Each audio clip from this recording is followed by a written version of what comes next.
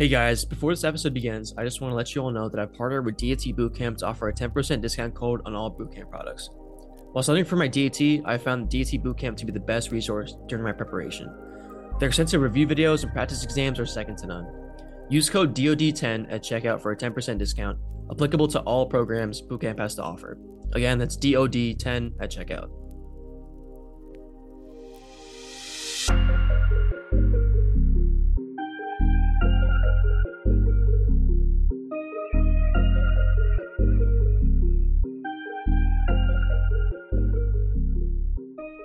Hey everyone, welcome back to another episode of the Dose Dental Podcast.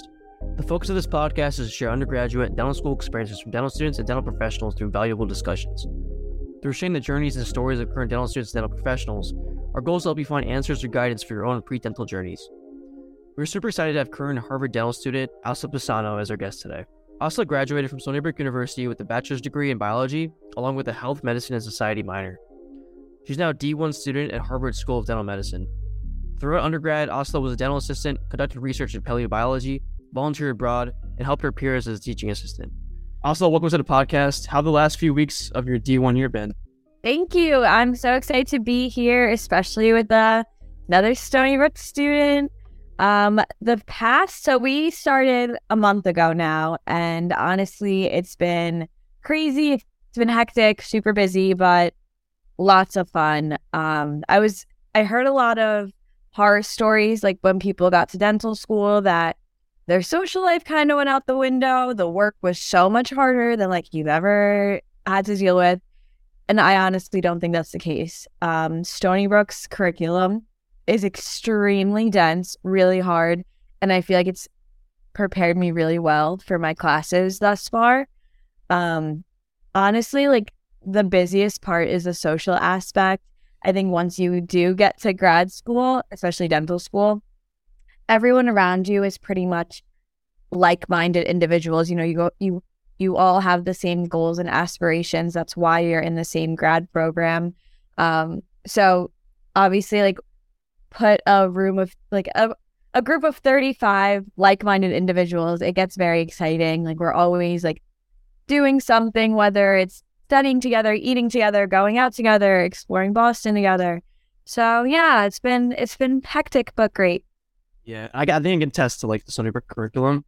Yeah, It's definitely like it's a STEM school, so you know a lot of courses like weeding out courses, I guess you can call them. So it definitely prepares you well for, you know, like I guess the DAT. Some people will talk about even just I guess Harvard in general, I guess. So why don't you tell us a little bit about yourself, like where you're from, where you grew up, what you like to do for fun, you know, kind of how you know who you are. Yeah, so I was actually born in Turkey, but I grew up in New York. So I've been in New York for the past like 20 years now. In terms of what I did in undergrad, Suraj, you kind of touched upon it already. I played a big role in research in the anthropology lab and dental lab, oral biology. I was heavily involved in pre-dental society. You know, basically just like good overall well-rounded extracurriculars, but outside of that is what's really important to me. And that's like, I love cooking. I love working out. Fitness is a big part of my life, whether it's running or weightlifting or yoga or Pilates. That's something I stayed true to, like basically throughout my undergraduate career. I didn't want to lose track of my interests and kind of get lost in like academics. I actually run a food blog on Instagram, and that takes up a lot of my time. That's something I started while also in undergrad, and I still continue it now. So I guess we'll touch upon it a little bit later, but honestly, like even in my interviews, that was the topic of conversation. Like, what do you like to do outside of dentistry? Because yeah, I can like ramble about how I was a dental assistant and I did pre-dental society and like all this stuff, but the stuff that really matters is like who I am outside of that. Yeah. I think that like what you are outside of dentistry, like is going to tell your dental schools like what kind of doctor you're going to be. Yeah. Honestly, how you connect with your patients, and that's going to ultimately like, make you successful. So For sure. I actually have like a piece of advice I want to share from a dentist that I worked with. He was an endodontist. And if you don't know what that is, it's a dentist that specializes in root canals. And so they have like a very, very busy office on Long Island, him and his wife. And I asked him, I was like, do you ever get tired of doing root canals all day? Because that's literally all that they do, root canals. And he said, well, this is just my job. Like, this is not my life. And he said, I love fishing. I love my kids. I love being outdoors. I love spending time. Like, I love bike rides. He said, that's my life. Like, that's who I am. Root canals is my job. Like, I do this. I get paid for it. And I go home and I do things that I actually like to do. So that really stuck with me. And I kind of carried that theme with me for like the next, through my interviews. And like, now it's still with me. Like, I keep that in the back of my head all the time. Yeah, no, we have a doctor at our office that we work at. He's a prosthodontist, and like I remember one time like he was doing a procedure on a patient, and then on the TV was like the Discovery Channel, like the fish, like extreme fishing channels. Yeah. So like, and I think he said that he's like a fisherman, like in his free time. So dentistry is my second job. Yeah. It'd be cool to me like to think about that, and even like my doctor I work with like currently, I feel like his second job is like playing with his dogs or just kind of doing his own thing rather than dentistry. I mean, it's a great thing to have, but I feel like if you have things like that you can focus on besides it, will make you even better as a person. So yeah, like along those lines, like, so why dentistry? Why'd you decide to do I don't mean to make this like, I don't mean to have like flashbacks, like interviews. But that's okay. That is such an interview question. Honestly, it's a good question to ask. And all pre-dents should be asking themselves that because you're going to get it on your interview. So for me, it was honestly early exposure. When I was a child, I went back to Turkey a lot for the summer, and my aunt was a dental assistant. So I spent a lot of time in the dental office, just like interacting with the patients, interacting with the doctor, even just seeing x-rays on the film and seeing like the different colored ortho rubber bands. When you're 7, 8, 9 years old, that's really interesting. Like, at least it was to me. And so I kind of continued with that idea of like, okay, I really like the dental office because I saw the doctor. His patients loved him. They didn't come in like upset. They came in bubbly and they left bubbly. Just like, it was always just a good atmosphere, a positive atmosphere. So when I did turn 16 and I got my working papers, I just applied to work at a dental office. And that's what really like cemented my decision. I was like, okay, I do want to be a dentist. And it was really just the close patient interaction, the work-life balance that I saw with like the doctors and like how flexible their hours were. The level of like trust between you and your patient, I thought that was really inspiring. And honestly, like getting to work with your hands is something that's just so special to dentistry. Obviously, sometimes in an interview, it'll come up like, why not medicine? Because, obviously surgery is also very like fine detail, like hand skill oriented. But then again, it goes back to all my other reasons: work-life balance, patient interaction. I like the idea of like forming a relationship with the patient and knowing their history and like knowing about their family. So those are just some of my reasons. Honestly, the more I worked at the dental office, the more like reasons I could come up with. So if you are a pre-dent and you have the opportunity to assist, like 100%. And I'm sure Suraj can attest to that too, because he also assists. It makes a big difference. Yeah, I mean, I used to shadow like a regular general dentist. I don't usually get like extractions or like implants or anything like that. But when you start like actually assisting and like being at an office for 10 hours, 11 hours a day, yeah, you understand like how important it is to not only be patient, but it's like you start to understand like what a dentist actually does, like a day-to-day life. If you shadow, you're seeing what they do, but I think assisting hands-on, you not only learn more about the procedures, but you learn like how to take care of a patient, how to deal with actual people, because there's a variety of people, right? Like, sort of like their moods or how they feel all day, how to deal with them. So it's like definitely top 3 experience that I've been doing for the past 2 years. So I think to anybody listening, I feel like you should really look into assisting, even if it's like not like a surgery office. At least get your foot in the door, Yeah. So can you like kind of talk about, I know you've been assisting for like you assisted for like over 6 years, right? Around 6 years. So how did you get your foot in the door? And so it was actually, my dad went to that dental office, and when he went for his cleaning, he just mentioned that his daughter was interested in dentistry. So they're like, okay, like as long as she's over 16, like we'll hire her, basically. So I didn't start off assisting. They trained me in sterilization and basically like how to set up the rooms, how to take down the rooms, like clean them, sterilize them. I learned all the instruments, basically like how the schedule works. So they taught me like everything that was in the background. And that's honestly a huge part of the dental office and it running smoothly as well. Like even just having clean instruments from patient to patient is like critical. So I was trained in that. When I turned, I think about a year in, they were like, okay, well, we don't want you just like doing this anymore. We want you to start assisting. So that's when they let me suction. And I had also been taking x-rays. They had trained me in that pretty early on as well. And so the next step was basically just like suctioning, really being in the room with the doctor, bringing in the patients. And then I was just a full-time assistant, basically. After that, I wasn't really in the back at all. Obviously, you know, if you work in a dental office, you know that if you get a free second, you have to go help out. You have to like clean the instruments and help out the hygienist, whatever. My office was very fast-paced. So we were always like communicating, helping each other out. It was a very like busy office. And I kind of just continued with that through school.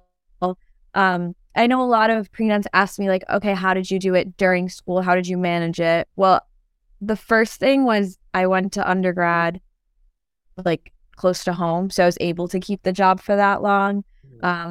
The second major thing was building trust with my employers, like all my bosses, all the doctors. So if I did need to take off some time to study for an important exam, like I did for the DAT, they were very understanding, very accommodating. So it all just comes down to like trust, communication, but you do need to get your foot in the door. And I think the biggest thing for pre-dents is just, you know, be okay with not assisting right away. Be okay with being trained for front desk or just sterilization or whatever it might be, and then work your way up. Yeah. And I think that applies I think that applies to medical assisting as well. I know a lot of people like start at front desk and then transfer on. Yeah, no, definitely. And I think, you know, if you know some of our peers, even in the pre-dental society, they have done front desk and they also have done like actual assisting. And I think starting early, whatever that is, like front desk, or if it's just like shadowing at an office, is very important. Like even in your first year, because I know I started like second semester of freshman year, and starting very early allowed me to work a lot in like that one summer where I don't really have any major commitments. Yeah, working all that time and building your trust up with your employers and your doctors kind of makes you like an invaluable asset to the practice. And so when you do get into your junior and senior and like end of sophomore year when you're really busy, they can understand that as a student, you put in the work here. Like they know you're not permanent. They knew you weren't going to be permanent from the beginning if you're a student, right? So it's kind of important to get your foot in the door. And so, yeah, I think whatever you said is like perfect. So you started assisting. You said like junior year of high school. Is that when you started? Yeah, it was going into my junior year of high school. Right. So then I know there's a lot of people that are not even aware. I wasn't even aware myself of like the BS DDS program. So can you like kind of touch upon that? Like, how did you find that out, and how did you kind of gear yourself to getting that position? So, my high school hosted like college fairs, and so I had heard from another peer's mom to start going to that early. So it was actually my peer that was like, let's go to this college fair. I know it's like kind of early, but let's just go see what it's about. So we did. And I think that was honestly my sophomore year. It was very early on. And I had an idea that I wanted to do like health at that point. Like I knew I liked dentistry a lot, but I was like not even sure if I was pre-med. Like I didn't really know what these words were. Nobody did. And my parents especially were no help whatsoever because they don't know the process. Yeah. So I kind of just was like, okay, let me just go ask these different colleges if they have like pre-med, pre-dental programs. And I did. And I went around to each table and I asked them. And it was actually Stony Brook that told me we have this program that guarantees you into dental school. They only take like 2 people a year. The guy was super rude about it. He's like, we only take 2 people a year. It's very selective. You have to be at like the top of your class. I was like, okay, that. So basically that's all it was. It was just me going to different tables and collecting information. And then after I found out from that one table that this existed, I started looking up BS-DDS in other schools on the East Coast, and tons of schools offer it. NYU has it with Adelphi. UPenn has it with a bunch of other sister colleges. University of Pittsburgh, Stony Brook, Buffalo. And I'm sure there's more being added to this list. Sorry. I think Boston University recently adopted one as well. So yeah, what I started doing was then I would find the contacts for like the admissions for these dental schools. And I was like, hi, like I'm a junior in high school. Could you please give me more information about your BS-DDS program? Yeah. So I think that was something that I did that was really helpful later on, because when I did apply to those programs, they saw continued interest because I had emailed them like a year before. Right. So I know a lot of pre-dents don't know whether they want to do medicine or dentistry or even anything at all. Like they don't know what career path they're choosing. But if you are an individual who does know early on, start that research early on and start reaching out to schools early on. No, definitely. And I think my mentality in like 11th grade, personally, I just like threw a dart at the dartboard. I was like, I don't know what's going on, but I'm just going to like apply to these random colleges, not really care, just do whatever.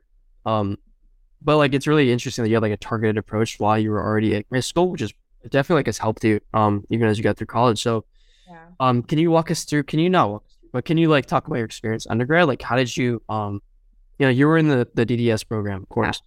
Yeah. So how did you kind of structure your activities in undergrad around, like what you wanted to do in the future, and how did you kind of, go about things? So, just to be like transparent, Stony Brook wasn't my first choice. I was set on going to UPenn, and I had gotten into their BS-DDS program, which was 7 years as opposed to 8. The reason why I chose Stony Brook for my undergrad was dental school is super expensive. It is more expensive than medical school, and becoming aware of this early on, I was like, okay, I don't want to drown in loans. So that's why I ultimately chose the DDS program at Stony Brook.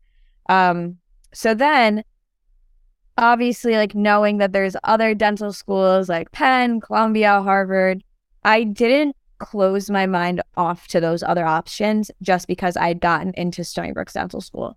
So I still took, the DDS program did have conditional requirements. You had to take all your prereqs and do well in them. You had to maintain a certain GPA.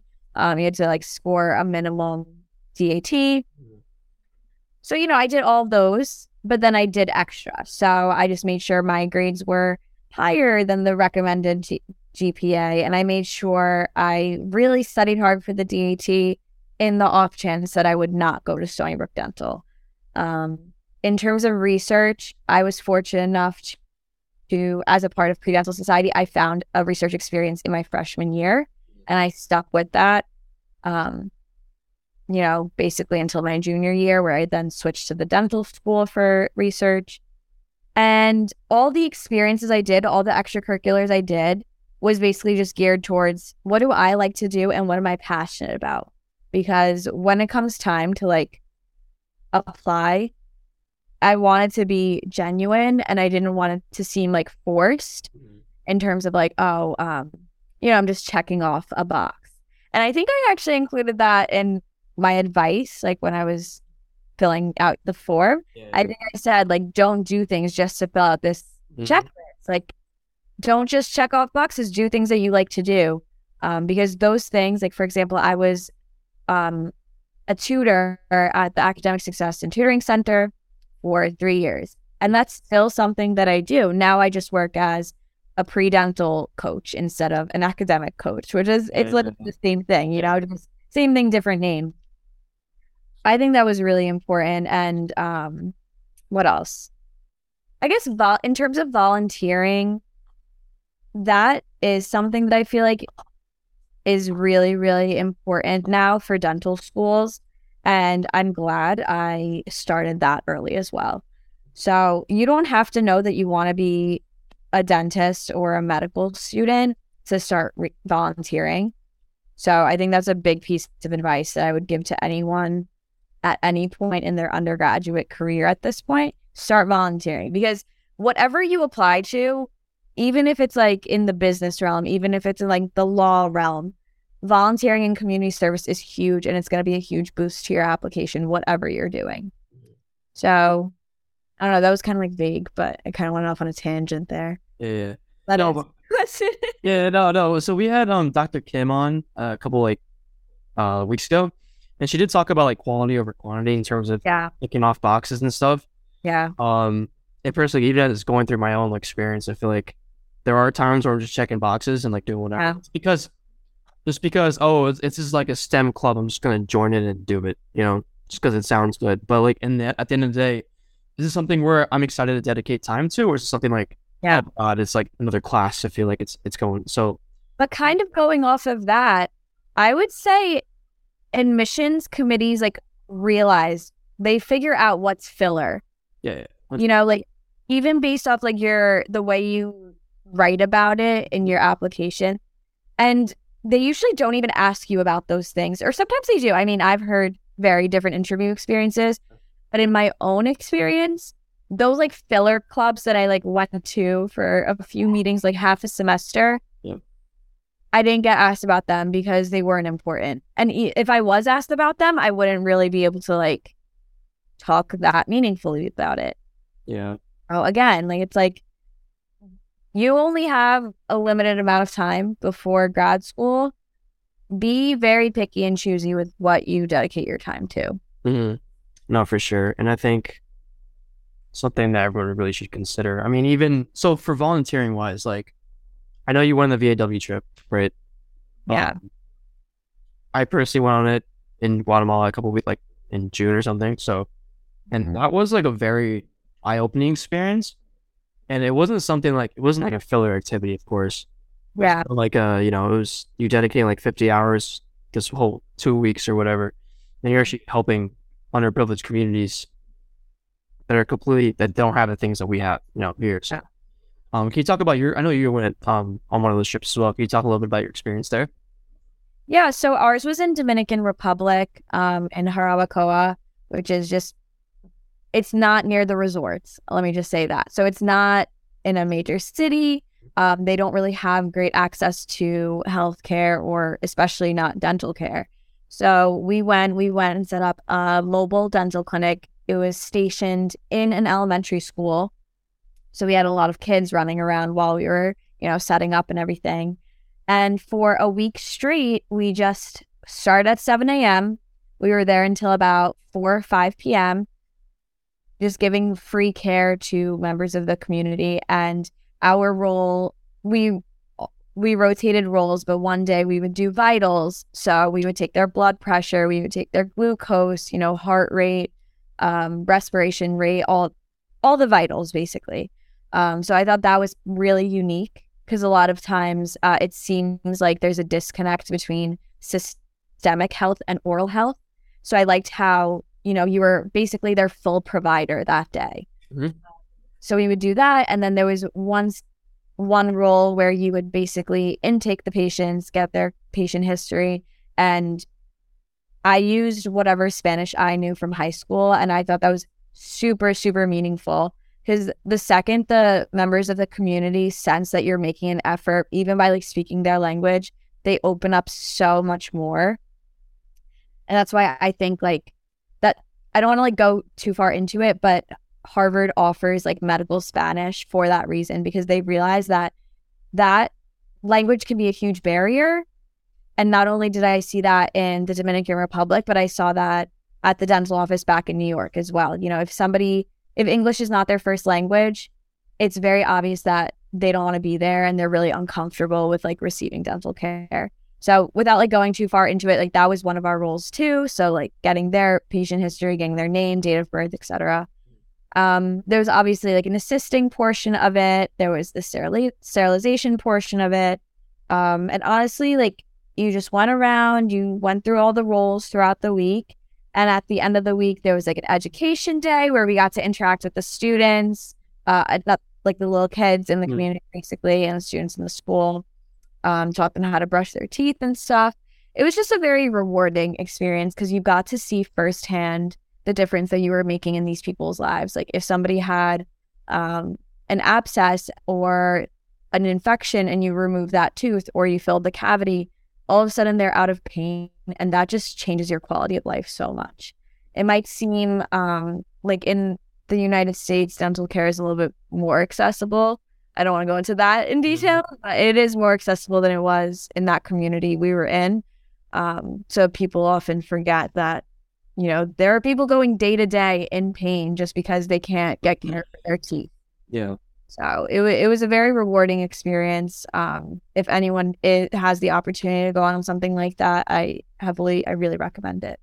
And it goes back to like the patient doctor relationship too, because I know I was able to use Spanish a little bit there, even like in the host family's house. It was pretty cool. Yeah. And then when we got back to the States, like when I went to work, we actually had a patient come in, only spoke Spanish, and my doctor actually like knows like very good Spanish. He went to social work as well. He knows like really good Spanish.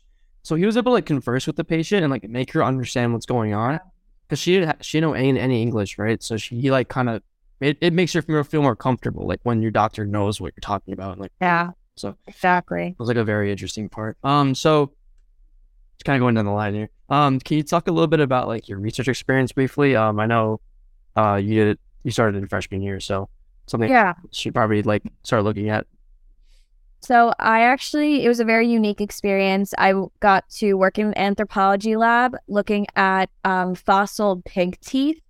And so basically I would analyze CT scans of these teeth from fossil suids, which are just like very prehistoric African pigs. So that research went on for about 2 years, and we did get published in the Paleobiology Journal at the end of it. I was first co-author, which was really exciting. And then my PI moved to a different university. He was done with his PhD, so he really was like, okay, that's when I changed labs. And I reached out to one of the doctors in the dental school, and I started working in the oral biology and pathology lab. And that was definitely more wet lab. I would say the anthropology research was not wet lab. It was more so data analysis. I would go through and I would kind of carve out the CT scans. It was all computer-based and math-based and analysis. The wet lab stuff was definitely using like PCR and using more pipetting and hand skills. So that was a stark contrast. And my project was I'm like trying to remember. It was like so long ago. For that, we were looking at rat gingiva, and basically seeing the proteins expressed in their gingival tissue. So I actually dissected the rat heads, I extracted their gingiva, and I ran PCR on all these tissues. That was a really, really, really cool. I mean, it was just for my senior thesis, so it didn't turn into a publication. But I feel like if I started early enough, it could have. And I was someone who kind of liked research, so that's why I did it. For pre-dents, don't feel compelled to do research if you really don't like it, and if you can't speak meaningfully to it. Yeah, we had Zaid on for like your first episode, and first thing he kind of said was like, don't do it if you're just doing it to do it. Same thing with checking the box. And like, if you're researching something that you don't even have any interest in, and if you like don't feel like you feel like you're just wasting time in it, don't bother pursuing that much. I feel like you could better use your energy somewhere else, to be honest. Exactly. I mean, I know dental students that never did research and they're at dental school. It's just like certain schools, Harvard is one of them. They like research. That's not to say if you don't do research, you won't get in. One of my best friends here, he only did his senior thesis and that's what he considered his research. And that was fine. Like he goes to Harvard. But certain schools do like to see it on your resume. So if you have it, great. If you don't, just supplement it with other things that you're passionate about. For sure. So let's talk about the dental school application. So can you walk us through your application process? Like so you're in the program. Yeah. You know that you're going to go to Stony Brook, if anything, worst case scenario, go to Stony Brook. Yeah. So like, how did you go through like your DAT personal statement, your rec letters? Like, how do you what was your mindset going into it? My mindset was to forget about the fact that I'm in the program and just apply like I was applying like any other applicant. So, I, based on like talking to other older upperclassmen and people who were already in dental school, Pre-Dental Society was a huge resource for me because that kind of set the timeline as to when I was going to do everything. I took the DAT in March of my junior year, which means I started studying right after winter break, and I was studying during the semester, like a good month and a half into the semester. I used DAT Bootcamp. I didn't use any other resources, honestly, and that was that was sufficient for me. In terms of personal statement, I think I had started my personal statement in, I want to say January of my junior year. And as far as rec letters go, I'm pretty sure I asked all my professors in December or January, again, of my junior year. So I told them I wanted it in by the end of January, and all of them were they were fine with that because I asked them, like, I gave them a good month and a half window to write it. And then I sent them reminder emails. So I had everything done I had started everything basically in the winter of the year before I was going to apply. Does that make sense?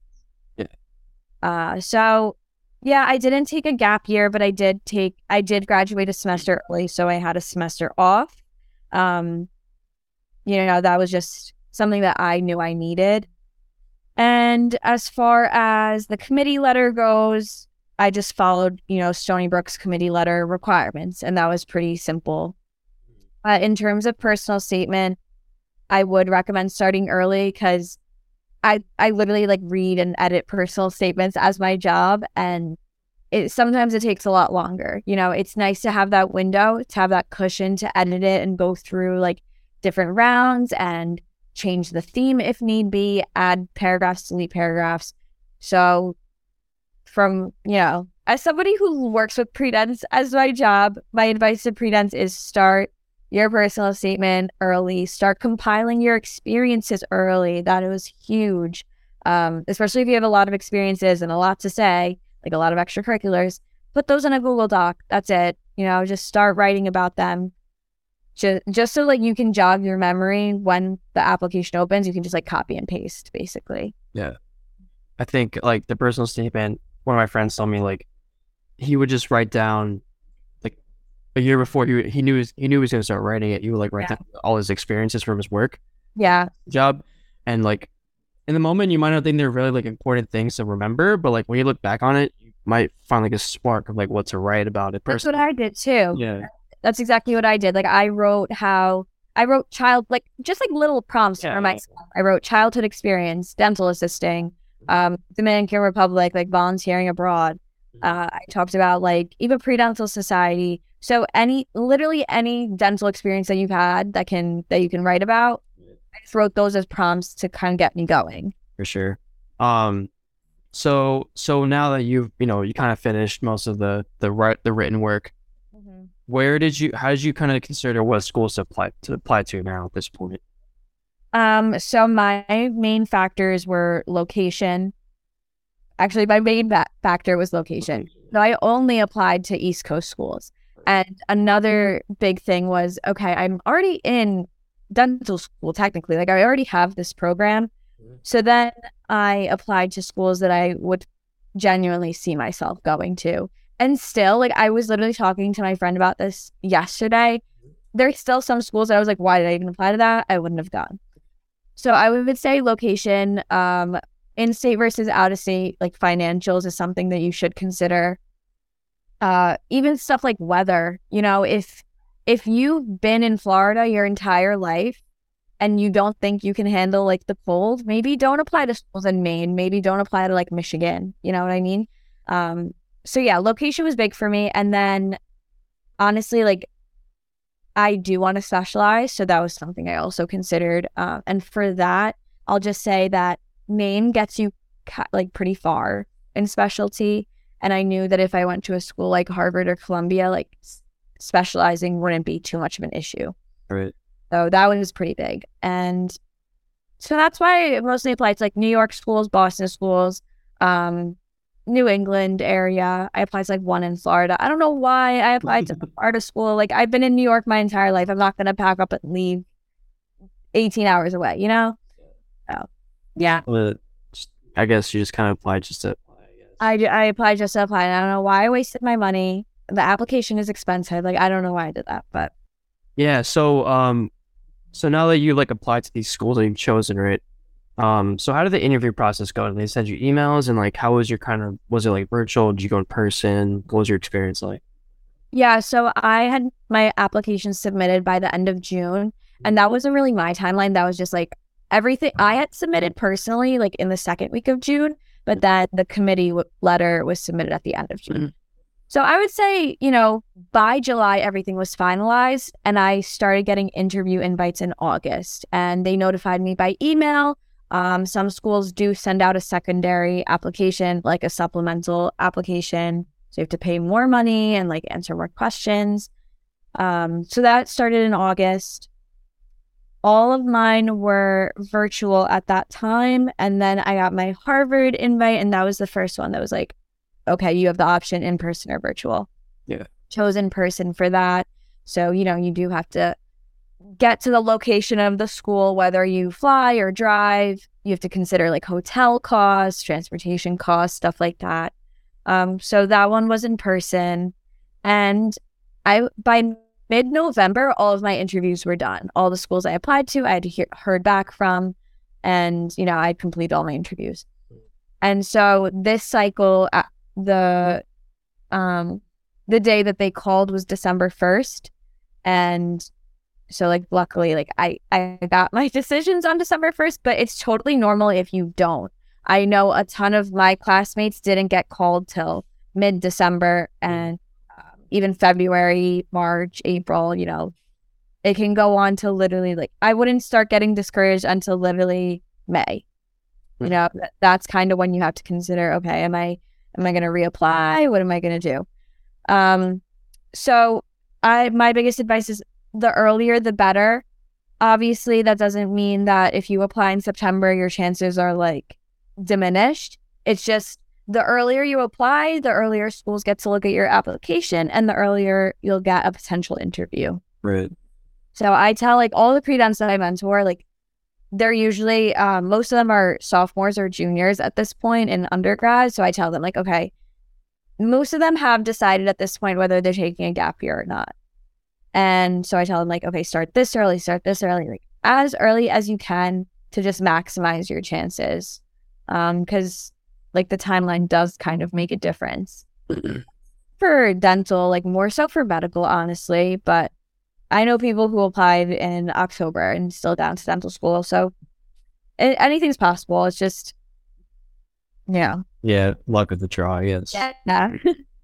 So can you talk a little bit more about like how the actual interview process was? Like, what kind of questions were you faced with? Did you find any questions that were like, oh shoot, I don't know the answer to this stuff? Like, I know Brandon Axelrod, he's D1 at Stony Brook right now. He talked, or D2. He talked about like, you got the why not medicine question. Yeah. Very big question. You kind of answered a little bit already, but is there any questions where you're like, dang, I don't know? So, University of Florida, UF was my first interview, and it was virtual, and I didn't really know what to expect that much. So what they asked me, they literally said it right off the bat. They're like, okay, we get it. You have a lot of dental like experience, because they saw that I was an assistant. They're like, what do you think is the biggest threat to dentistry? And I was like, no, but seriously though, like I did hear about that question beforehand, so I kind of had prepared, but the way they asked it kind of caught me off guard.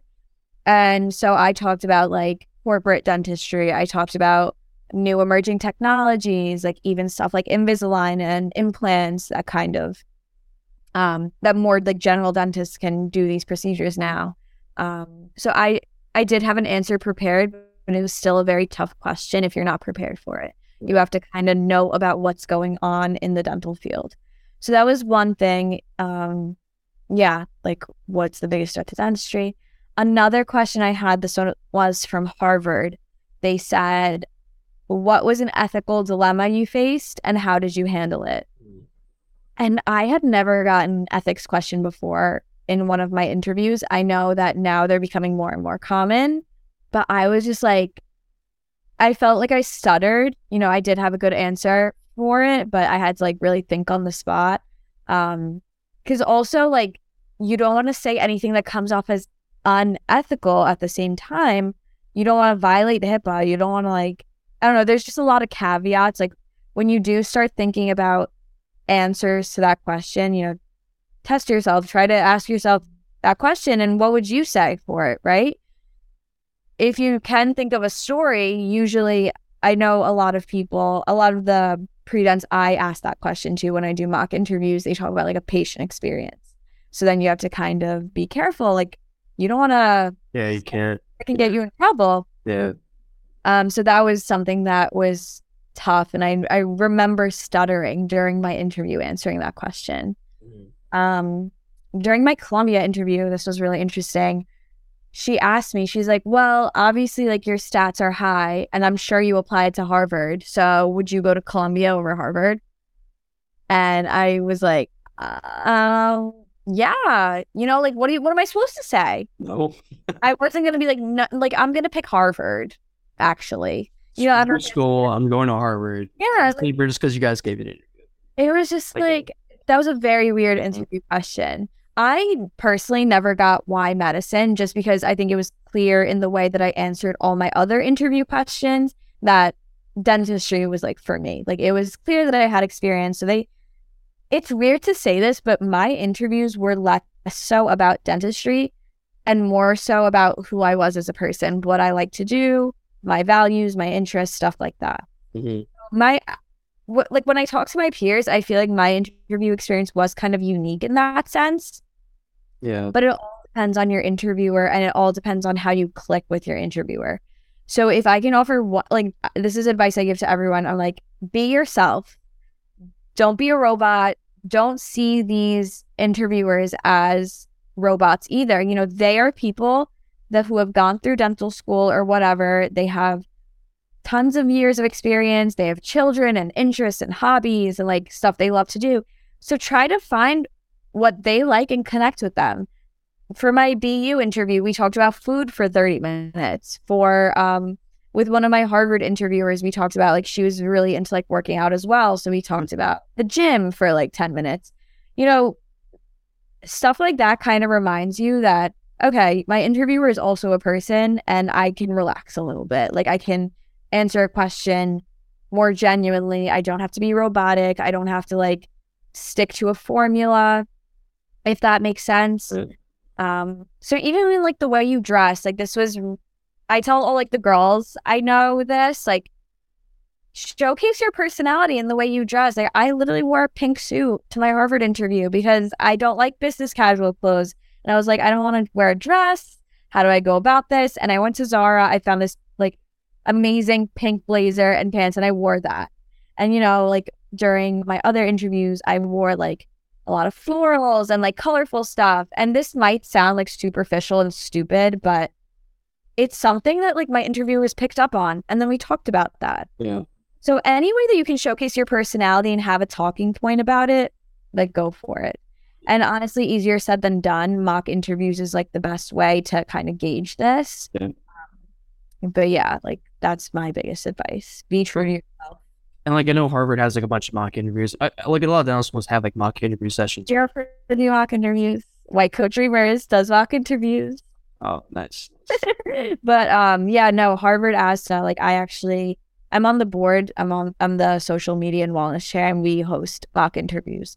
So use those resources, you know, like follow those different pre-dental societies on Instagram and keep an eye out for those events that are literally made for pre-dents, you know, mock interviews and informational sessions about the schools, Q&As with dental students. Those are all super, super like important and they give a great amount of advice.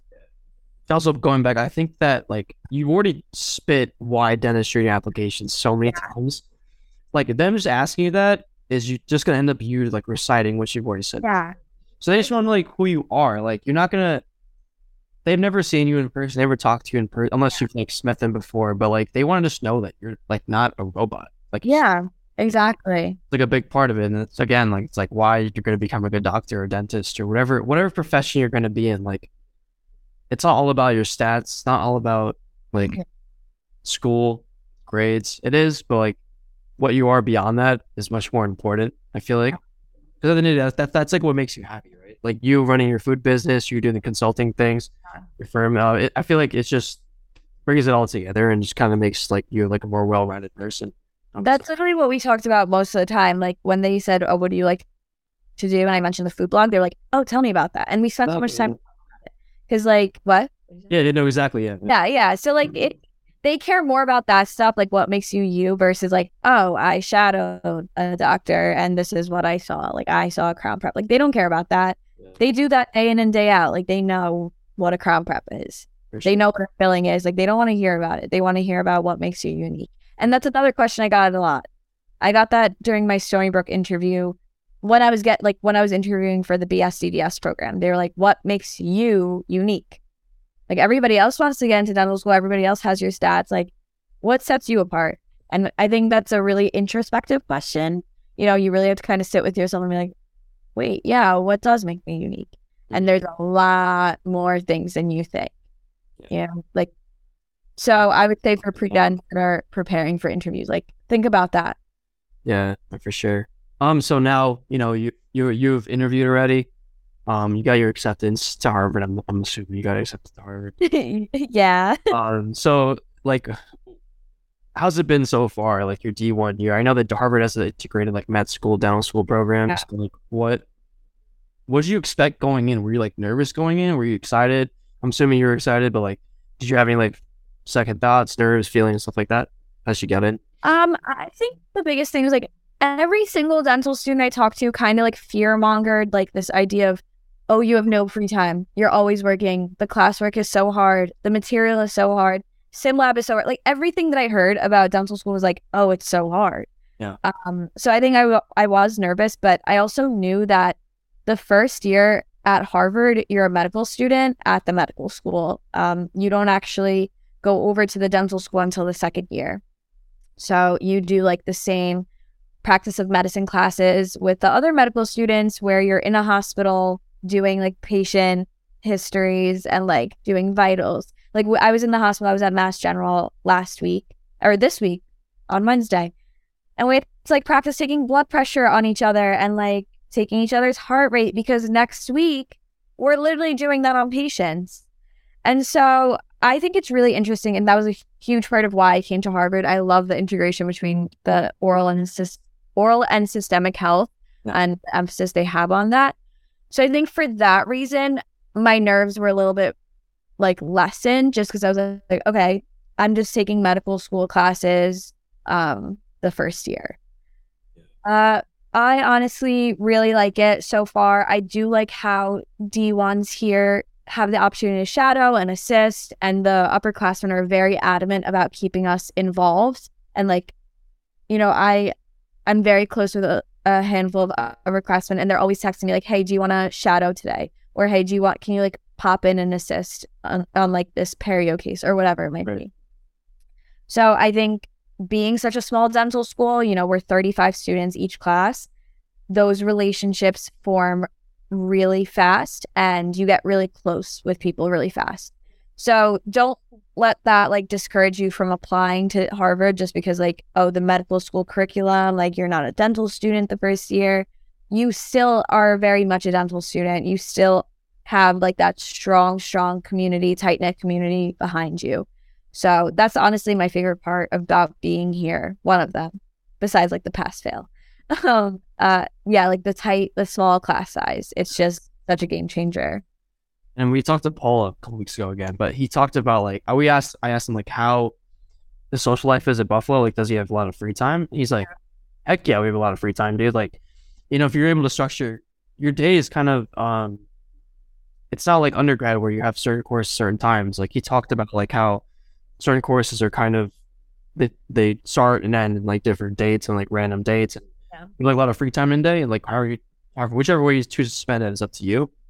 And I feel like that's like really cool about you have freedom, like you have more freedom than you did in undergrad, stuff like that. So, and you talked about the pass fail system. Did that kind of sway your decision in going there? I know Stony Brook isn't pass fail, but big time. Pass fail takes so much of the competition away, takes so much of the stress away. Up until Thanksgiving, our exams are even open notes. So it's like, they don't want you to do poorly. They want to make that transition really easy for you. So my classes are from 8 to 12 every day, except for Wednesdays. That's when I'm in the hospital. And so, like you said, you do have a lot of free time. Once you're done with your classes, it's up to you what you want to do. Right. We have flipped classroom, which means you have to do the lectures before you go to class the next day. And then in class, it's CBCL, which is, I think it's called like clinic-based class, like learning. I don't really know what it stands for, but it's basically in class or case-based learning. So in class, you discuss cases that pertain to the lectures that you did the night before. So I do like how you have so much free time. Once you're done with your prep work for the next day, you're done for the day. And whether you want to do that right after class and be done by like 4 or 5 o'clock, or if you save it for the nighttime and you want to do like stuff in the middle of the day, you have that liberty, you have that independence. Right. But yeah, no, pass fail is huge. Honestly, like nobody competes with anyone because at the end of the day, P equals DMD, and that's kind of our motto. Like, it's gonna be crazy to have, I guess. Yeah. Right? Yeah. Really nice. Right. So you kind of briefly touched upon like you want to go into endo, right? Yeah. No oral surgery. You kind of like right now. Yeah. So what kind of made you go that way? So obviously like I'm not on a specialty whatsoever. Yeah. I do like the fact that oral surgery, again, you have more of that medical background, and I don't know, just based off my shadowing and my assisting experience, I liked how endo is really straightforward. You see you do your root canals, right? Apicoectomies, maybe. And honestly, the work-life balance with endo seemed a lot better than general, just in like the office settings that I've seen. And so I was like, okay, it's very fine detail, like very hand skill oriented. The procedure is kind of straightforward. You're doing a root canal. There is a little bit of variation, but not so much. And your work-life balance is great. So I don't know if that sounds superficial, but that's kind of what drew me to endo. What a general dentist told me was what I make seeing like 5 patients is what an endo makes seeing 1 patient. So again, like I don't want to say the only reason I'm going into endo is for the money, but like that is a huge factor when you're considering work-life balance and what you want your schedule to look like. At the end of the day, you're still a dentist no matter what. So it's just like, okay, what kind of dentist do you want to be, right? Do you want to do all sorts of procedures, cosmetic procedures? Do you want to do more like fine-tuned onto one procedure? And I like the idea of getting really good at one thing. Yeah. Versus just doing a little bit of everything. Yeah. In terms of oral surgery, I just really like the idea of, I don't know, like, restoring somebody. I don't know, like when I've assisted oral surgery, it's been mostly like wisdom teeth extractions and simple stuff like that. But there was just something, and it's going to sound like super, like, I don't know, like touchy-feely here, but I worked with female oral surgeons, and I feel like oral surgery is a specialty that lacks a lot of female representation. Mm-hmm. So that's just like inspiring to me as it is, being in like the minority in that kind of specialty. That's really cool to me, and it's like almost like a challenge because a lot of the people I know here that do want to do OS are men. And again, like I said, I do like the medical aspect of it, and that's why, again, I chose Harvard. So since I haven't started any type of pre-clinic over at the dental school, I don't have a clear, concrete answer, but those are just some ideas right now. So, like, have you talked to upperclassmen about, like, if not touching handpieces or doing, like, clinical-based work until your second year? Yeah. Puts you behind other schools, or is it just kind of, See, I was worried about that, but they were very good at easing my worries like right away. They're like, you catch up fast. Yeah. You know, they're not setting you up for failure whatsoever. You really are set up for success. Mm-hmm. And, you know, even though you basically get whatever specialty you want type thing here. And there are people that choose to go into general, which is totally fair. And they feel like, at least the upperclassmen I've talked to, they said they feel prepared to just go into the workforce. Right. Like they don't feel like they're behind any other dental schools or their peers at other dental schools. I think Harvard does a good job at just catching you up. Yeah. I think when I visited it, we talked to the I'm not going to say her name, but like we talked to her and she was kind of like, you kind of get into wherever you want to go. Because Harvard, right? So it's like a really good school. Like you won't be, you know, that's kind of how she took it when she applied to the school. So I think that's like a really interesting part of it also. And, you know, Pat's field is obviously great. As we talked about. Even Zay goes to Columbia, so he's talking about Columbia's Pat's field as well. And he was just like, there's just no stress. Like everyone wants to help in funny house. It's just like imagine undergrad was like that. Yeah. It would have been a big difference. Like everybody shares notes. We all study together. It's very collaborative. It's not cutthroat whatsoever. I feel like you might even learn more. You do. If you're like everyone's talking to each other and you just kind of absorbing everyone's like how everyone else gets the information, like perceives the information.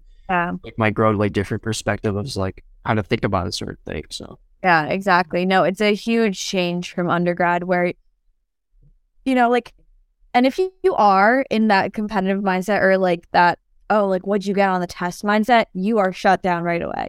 Nobody wants to put up with that. Nobody wants to hear that. It's a very non-toxic environment here. Mm-hmm. We're all trying to help each other and like get to where we want to be. Right. So kind of like wrapping up here, do you want to like plug your businesses that you got going on? Yeah. So I'll tag them later anyway, but the one, like I keep talking about the food one. That's Pisano's place. I work as a restaurant promoter, so restaurants reach out to me. Sometimes I reach out to them, and I go and basically get free food and review it. So that like it's so much fun. It's a lot of work. It might not sound like a lot, but it is so much more work than you'd think. So that's something that I do. Like that takes up a lot of my time. And then the consulting business, it's actually pre-medical and pre-dental. It's called White Coat Dreamers. And basically we do personal statement editing. We do full application editing, like, you know, all your activities and your experiences. We do consulting, you know, where we meet on Zoom and basically just like go through and help you along your pre-dental journey. Mock interviews is a big one that we're doing right now. We've been doing a bunch of those where basically it's exactly what it sounds like, a mock interview. Right. And then something unique that we do is we meet with parents, because I mentioned it very early on, you know, in our conversation that my parents had no idea about this entire process. So getting parents in the know early makes a big difference in the student's journey to medical school or dental school. So that like we meet with a lot of high school parents that like kind of want to go think about BSMD or BSDDS, or, you know, they consider a lot of other factors for undergrad because of that. Yeah. So yeah, if you're looking for some extra pre-dental advice, like this is obviously your podcast is an amazing resource. It's an amazing free resource, and utilize for pre-dents out there, utilize any free resources that you can. And if you want that extra push, you know, White Coat Dreamers, we're there for you, especially with the personal statements. That's like our number one thing, right? Sure, I might even use you guys' services when I get to that point. Because like it's like that's like actual like one-on-one, and like you guys have proven yourself to already like know what you're talking about. So yeah. Oh yeah, I forgot to say I run it with my boyfriend, and he goes to med school at NYU. So he's a huge, you know, like everything we do is 50-50. Because dental and medical school admissions are very similar. So having that expertise on both ends is really insightful. Yeah, for sure. So like actually wrapping up here, what's like the last piece of advice you can give any pre-dentals going through this whole process? Honestly, believe in yourself. And even if it sounds delusional, like just tell yourself you're getting in. It sounds so bizarre, but I would just tell myself like, okay, a year from now, I'm going to be at Harvard or I'm going to be at dental school. even like the week before my interview, I'd be like, my interview went so well. So just believe in yourself and just know that you have the experiences, you have the knowledge, you have, the confidence. So just be confident, believe in yourself, and you'll get to where you want to be. Everyone that I know, like everyone that I've met along this journey has gotten into dental school. So nobody gets left behind. One way or another, you're getting it. So just believe in yourself and take that as you will. All right, so that concludes our episode of the Dose of Dental podcast. Thank you, Asli, for joining me and sharing your experience with the interview process. Your insight was definitely valuable to me, and I hope that'll be the same for our pre-dental listeners. Everyone, please feel free to reach out to Asli at our socials, and I'll also put them in the show description when we do upload this episode if you have further questions. And we thank everyone for listening. And if you enjoyed today's episode, please be sure to follow us on Instagram and Spotify, and we'll see you next time for another Dose of Dental Knowledge.